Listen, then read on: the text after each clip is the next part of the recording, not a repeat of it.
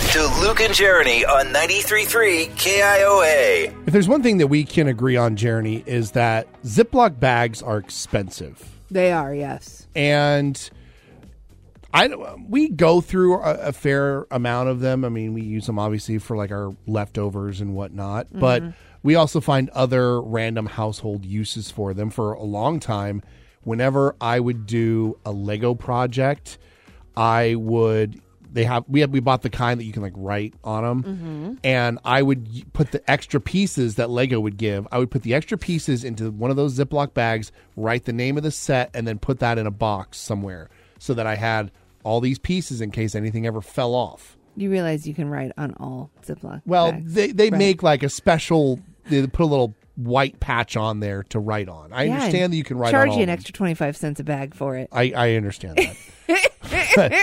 It's not the reason we buy the bags. Okay, But nowadays, like, I'm thinking, wow, I really wasted a lot of Ziploc bags.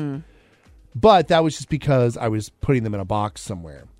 Under normal circumstances, I am a one and done with Ziploc bags. Use it once, and then it's done. It depends on what you've put in it. Obviously, but I've definitely yes. reused. I still reuse Ziploc bags. See, and I every day I reuse Ziploc bags. I get weirded out doing that. Of course you do. I can't reuse Ziploc bags. If you're just putting like bread or a sandwich or something in it and it's not getting gooey, you're fine. You can use them again. I think it's just I don't want to go through the process of washing them. Well, you don't necessarily have to, again, depending on what you put in it. Because even the folks at Ziploc say you should reuse them. Yeah.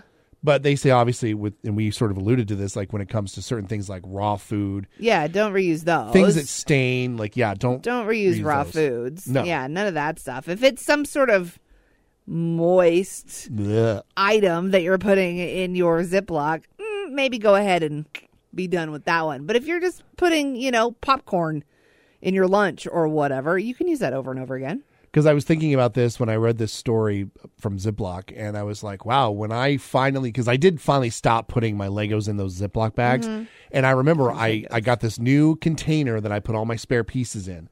And so I spent an afternoon opening all the bags, dumping them into the thing. And then I just threw all those bags away.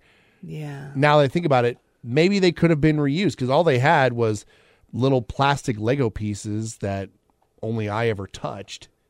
You definitely should have thrown those away. Why? You didn't have to throw those.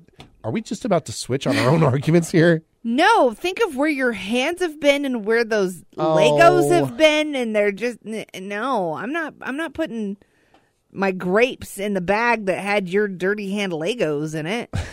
Dirty hand Legos. Yeah. I'm like one of the cleanest people you know. Nah. Mr. Lactose Intolerant over there, I think are good. I don't need to know where your hands have been.